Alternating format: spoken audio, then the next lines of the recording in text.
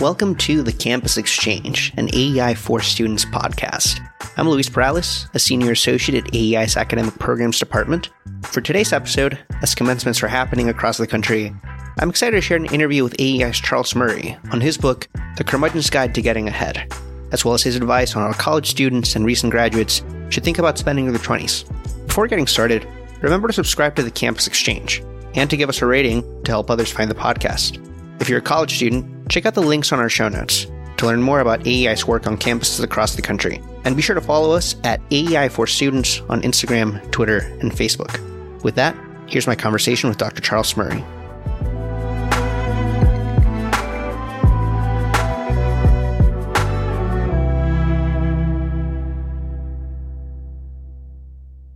Charles Murray, welcome to the Campus Exchange. It's my pleasure. So we're in the middle of graduation/commencement season. A lot of our listeners are wrapping up exams, wrapping up the academic year, maybe heading on to an internship, maybe heading on to first job or grad school. So we wanted to spend some time to talk about those themes. And lucky for us, a couple of years ago, you released a book called The Curmudgeon's Guide to Getting Ahead, which talks a lot about these related themes. But rather than hear me talk about The Curmudgeon's Guide, can you tell our listeners what The Curmudgeon's Guide is about, maybe how it's structured, and maybe more importantly, why you decided to write it? Well, they all fit together, which is to say, half a dozen years ago at AEI, we had a series of tips for interns and research assistants on writing, which I thought was a great thing. But I had a few things I really wanted to get off my chest to tell to the interns and research assistants too. So I started writing a weekly tip for them. It was purely for fun. And about 15 or 20 tips into it, somebody said, you really ought to make that into a book. And so I did a little rewriting, not a lot, and made it into a book. But it started out just for AEI people who were just starting their careers. So I want to talk about the specific tips, but I can't help but ask this right at the outset, which is The Curmudgeon's Guide is in a way distinct from maybe some of the other books that you've written. I think there's a pretty noticeable difference between a losing ground or a bell curve or coming apart, books that are filled with charts, books that have notes at the end of them. Can you talk a little bit about the difference in maybe the writing process of writing The Curmudgeon's Guide versus, say, a losing ground or a coming apart?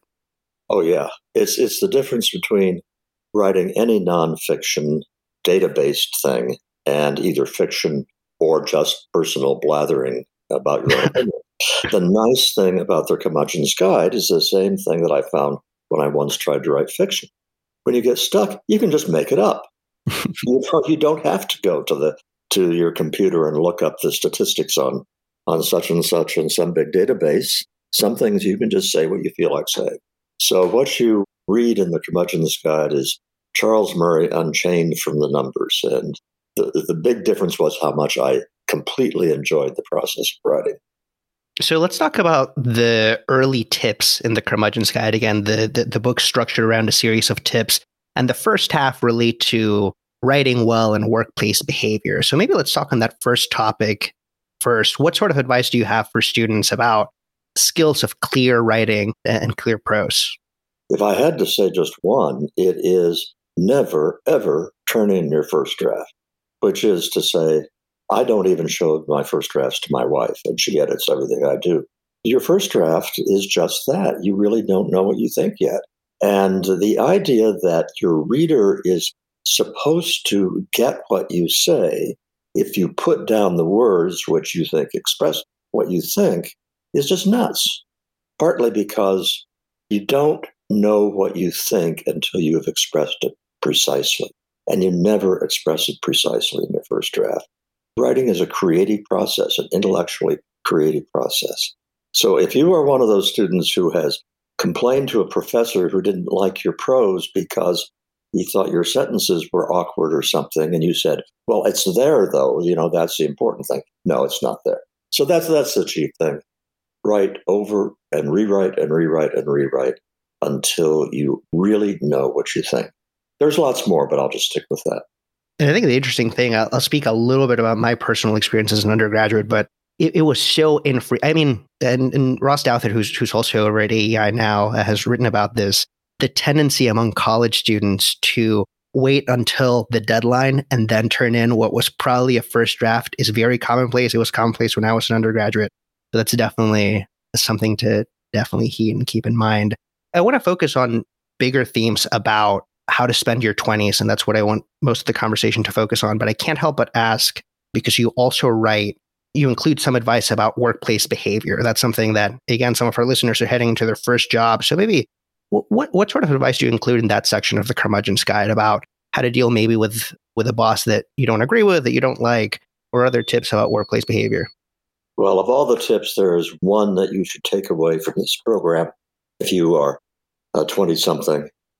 Excise the word like from your spoken vocabulary. There is nothing that drives me personally crazier, but lots of other grown-ups as well, than the, I'm trying to get a point across, and you know what I mean, like that. And the thing is, it's so embarrassing to say that to somebody, particularly if you like them. I have an extremely professionally successful friend, very professionally successful, who I also like a great deal. And she uses like all the time. And I can't make myself tell her. So she, stop that. Well, I'm saying to all of the listeners who use like, stop it, because it will actually get in the way of a lot of your supervisors taking you seriously. You do not sound like an adult, a grown-up, when you do that all the time. Some other quick things. When you have a boss that you don't like, that's a bad boss, and that happens, ask yourself a couple of questions. And one is he really a bad boss, or do you just not like his or her style? Because an awful lot of people who have coming out of college have never had impatient parents.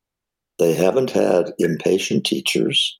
They have gotten used to the idea of being friends with people and so forth. The first time you're in an office and your boss tells you rather abruptly that he wants this done, and you turn it in, he doesn't say thank you. He just says, gives a little grunt and takes it. A lot of people think that, well, that's being a bad boss. No, it's being a person who's trying to get some work done and doesn't think that he has to stroke an employee all the time. So that's one thing. But if you really do have a bad boss, take your issues to other colleagues that have been in the office longer than you have. Do it carefully, because you don't want to get a reputation as talking behind people's backs. It's much better to go to someone who's on the same level as you are, rather than going to a supervisor in another part of the office.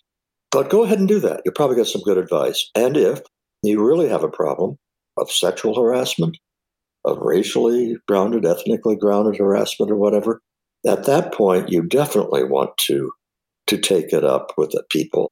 Because guess what?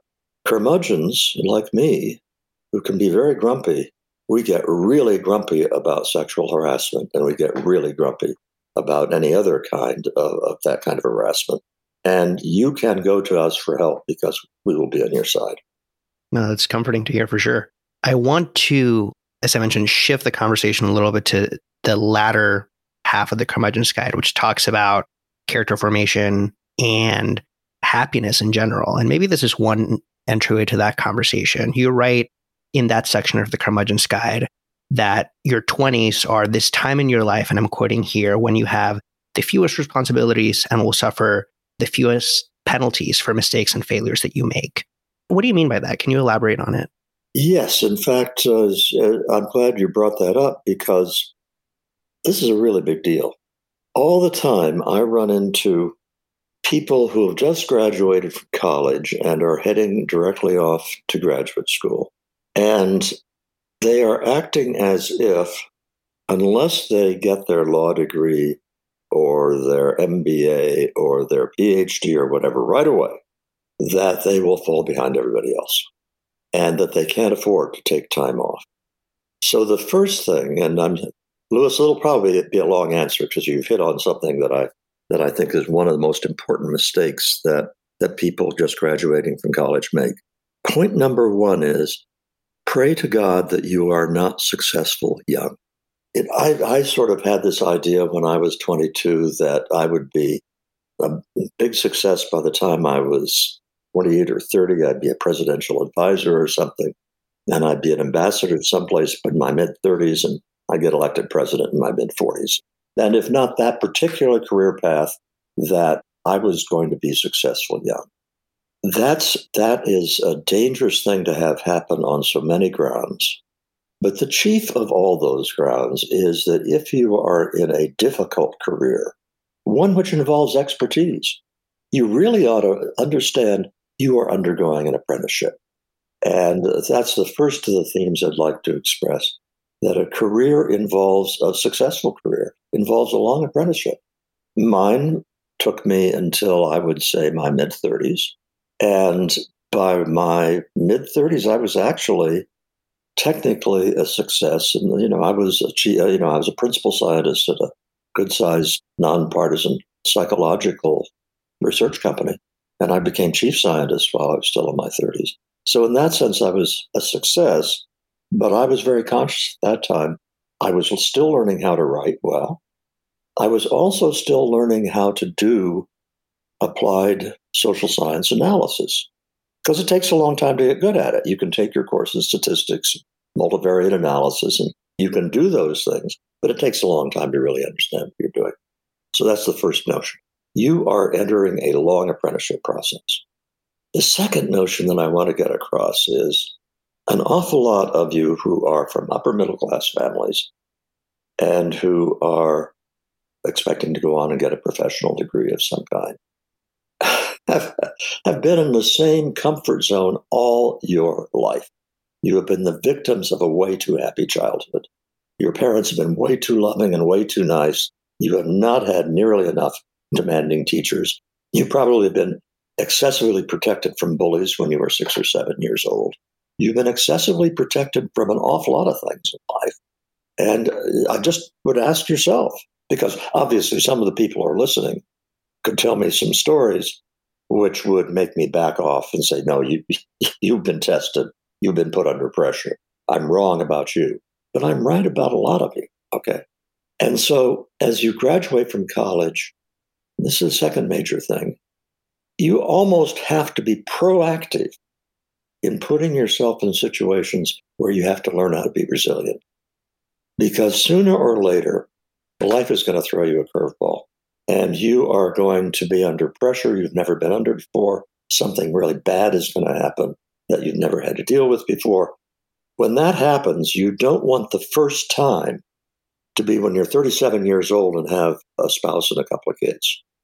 You want it to be as early as possible. That I consider is your task in your early 20s. Get out of your comfort zone, throw yourself into an environment that you've never known before, and that will stress you.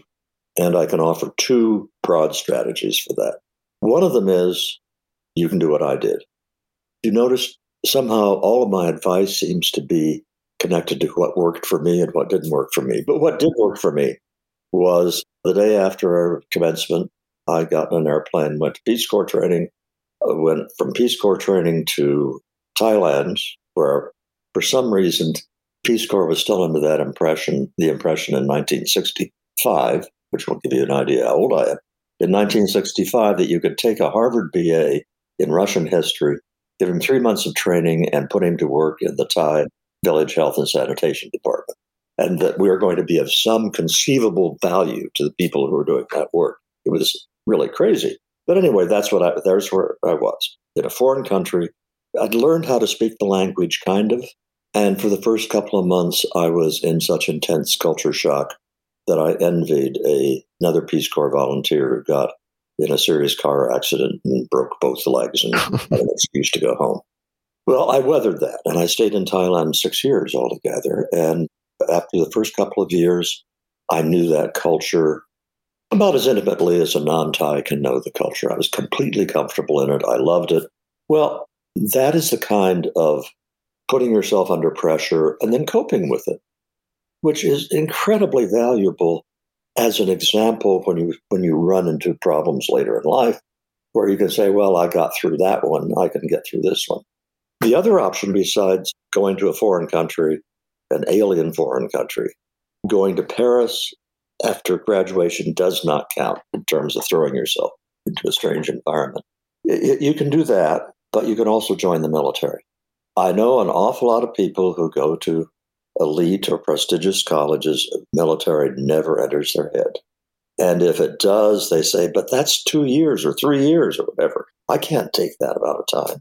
Well, a couple of points. You want to throw yourself into situations where you were tested. Join the combat arms of one of the armed forces.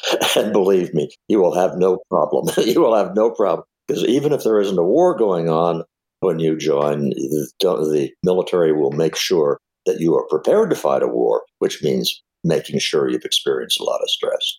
There are very few things that I look back and I say, I really regret not having done that. And I will tell you, not ever going into the military is one of those few things. So anyway, either of those two strategies will work. I guess I'll leave that there.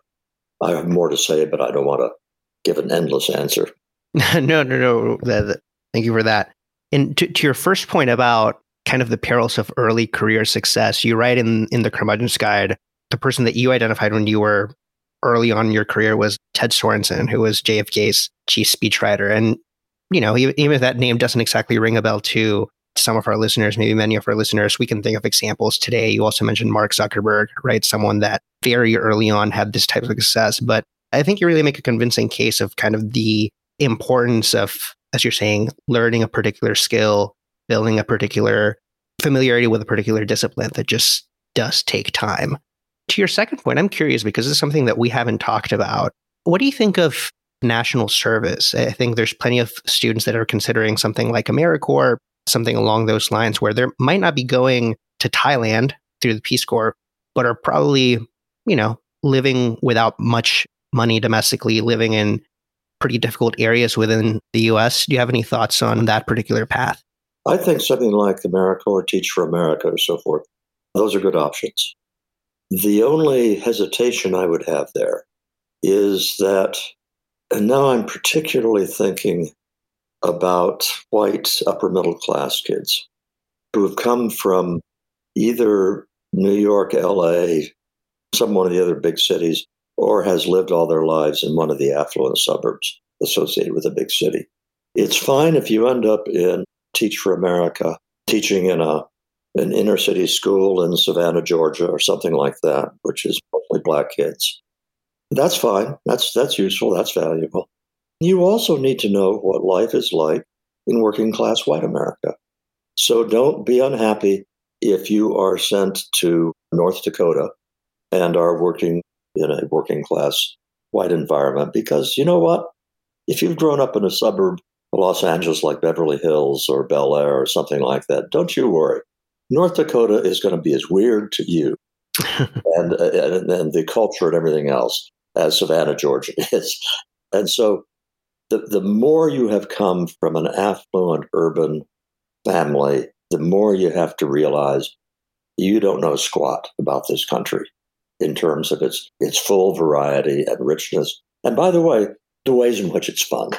You're going to be much more enthusiastic about America if you've had a taste of flyover country, if you are one of the people who doesn't live in flyover country.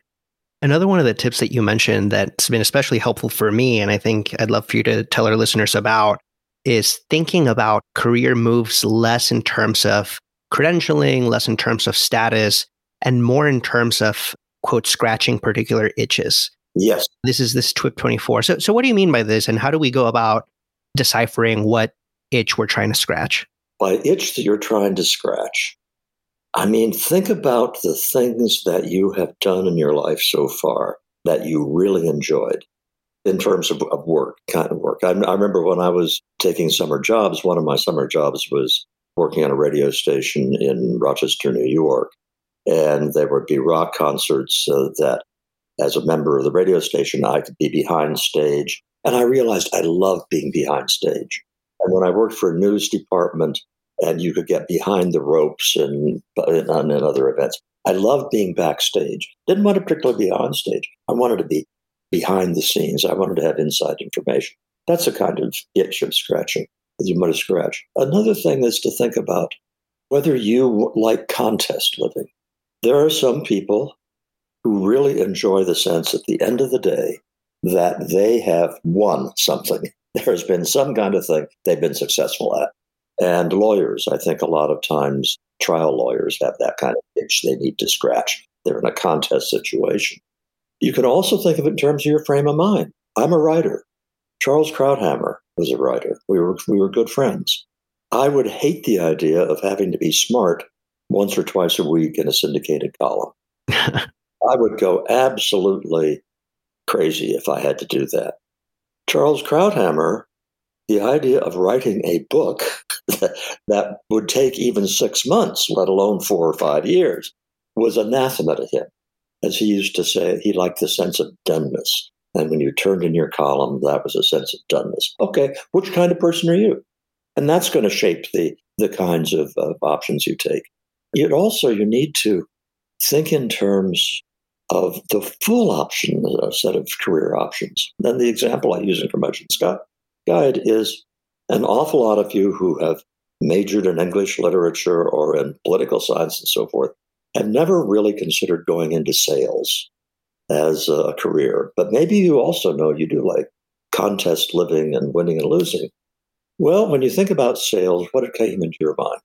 Probably what came into your mind was standing behind a counter in a department store, or maybe being a sales rep for some washing machine company. Well, what about sales if it involved yachts? What about sales if it involved weapons systems?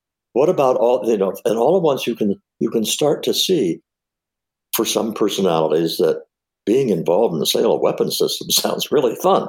I'm just trying to get across that in many ways, a lot of our listeners have been as geared to a very narrow set of career options as a kid from the inner city. We are geared to a different set of career options, but it's a pretty narrow set of things. And get out of that, because as far as I'm concerned, if you want to reach my age, 78, full disclosure, and you want to say, well, it's been pretty good, you only have to do 2 things, but they're 2 very big things. One is you have to find your soulmate and marry the soulmate, and I have no advice for you about how to do that. I'm just saying that you will never have anything in your life as important as a good marriage. And if you say to me, gee, there are a lot of bad marriages, find something you love to do. Believe me, if you have the attitude, oh, I'll get a law degree and it's a good general purpose degree, and I can always be a lawyer and I'll make a good living and I'll make some money. And then once I've got a lot of money, or maybe I'm going to go to work for Goldman Sachs, even though I really don't like finance, but I can make a lot of money. And then when I'm 35, I'll start to do what I really want to do. Don't fall for that. First place, if you don't like your work, you will be miserable all that time you're putting together the money. And when you quit that and say, oh, now I'll do what I really want, you'll be starting out fresh in another career where you don't have any expertise. So it's going to be a long time before you get good at that. What you want from the get-go is a job where you never look at the clock at 3:00 in the afternoon and say, when is this afternoon going to end? So if you can find something that you love to do, the money will take care of itself. Not Zuckerberg money, but you'll make plenty enough money that money won't be an issue in your life. Find something you love to do and learn how to do it well. I definitely want to wrap up the conversation with some of those bigger picture themes that you were alluding to there. But I guess beforehand, the example that you mentioned with Charles Krauthammer really, I think, resonated with me when we talked about this in your class for the summer honors program, which I'll include a link of in the show notes for students that are interested in these sorts of questions.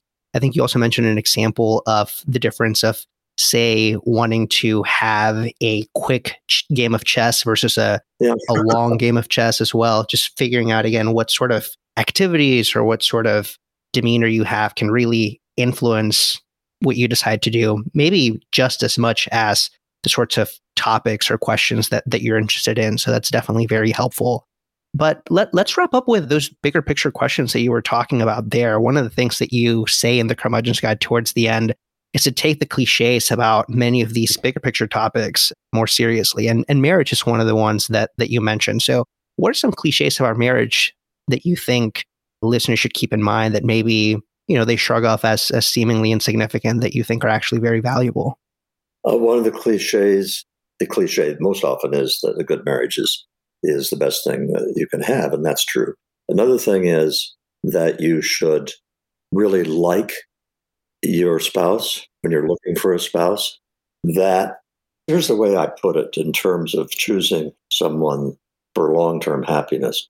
Find a person to whom you are really, really drawn on a personal level as a best friend, to whom you are also sexually attracted.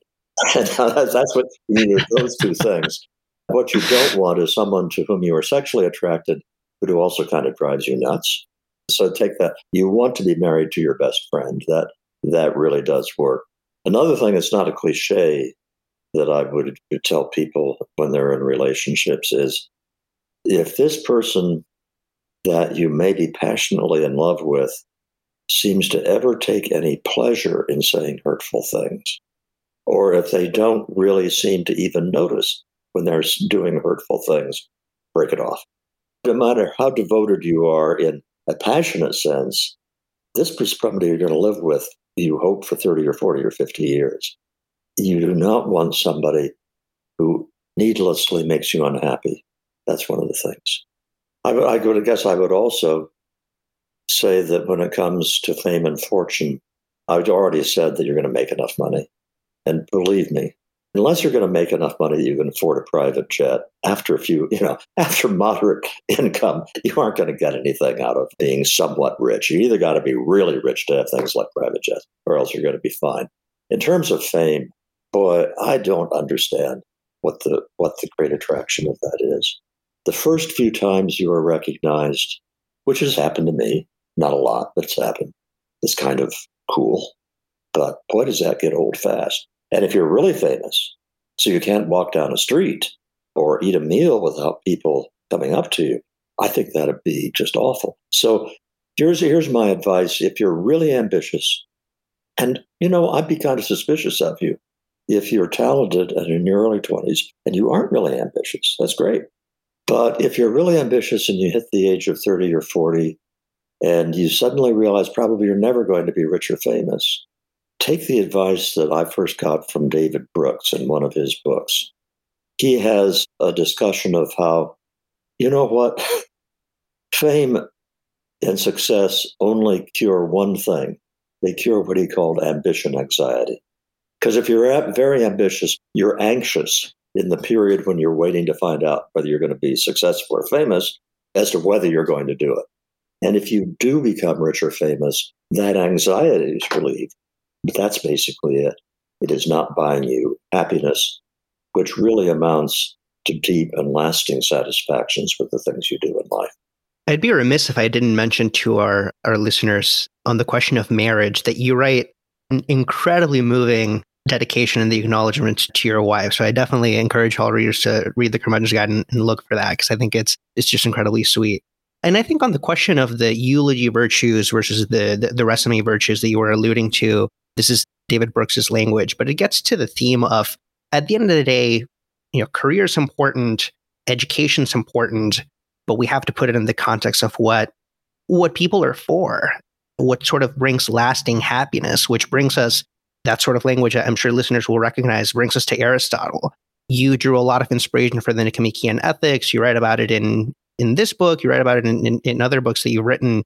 So maybe to wrap up this conversation, one of the things that I think is most entertaining about the Curmudgeon's Guide is you say, hey, everyone, read the Nicomachean Ethics. But if you don't have time to read the Nicomachean Ethics, there is an enjoyable alternative. So to wrap up this conversation, I think you know what I'm talking about. What's this enjoyable alternative to the ethics? Well, I read the Nicomachean Ethics when I was a college freshman, and I thought it was dry as dust. And I didn't really understand the Nicomachean Ethics until I was in my early 40s. But there is a movie that you can watch that will teach you what life is all about, and it's called Groundhog Day. So we're now talking about a movie that's 30 years old. I think so, about 30 years old. It's quite possible that many of you will not have seen Groundhog Day. Okay, first place, it's a really good comedy. It has Bill Murray in his prime and Andie MacDowell in her prime, and their chemistry is great.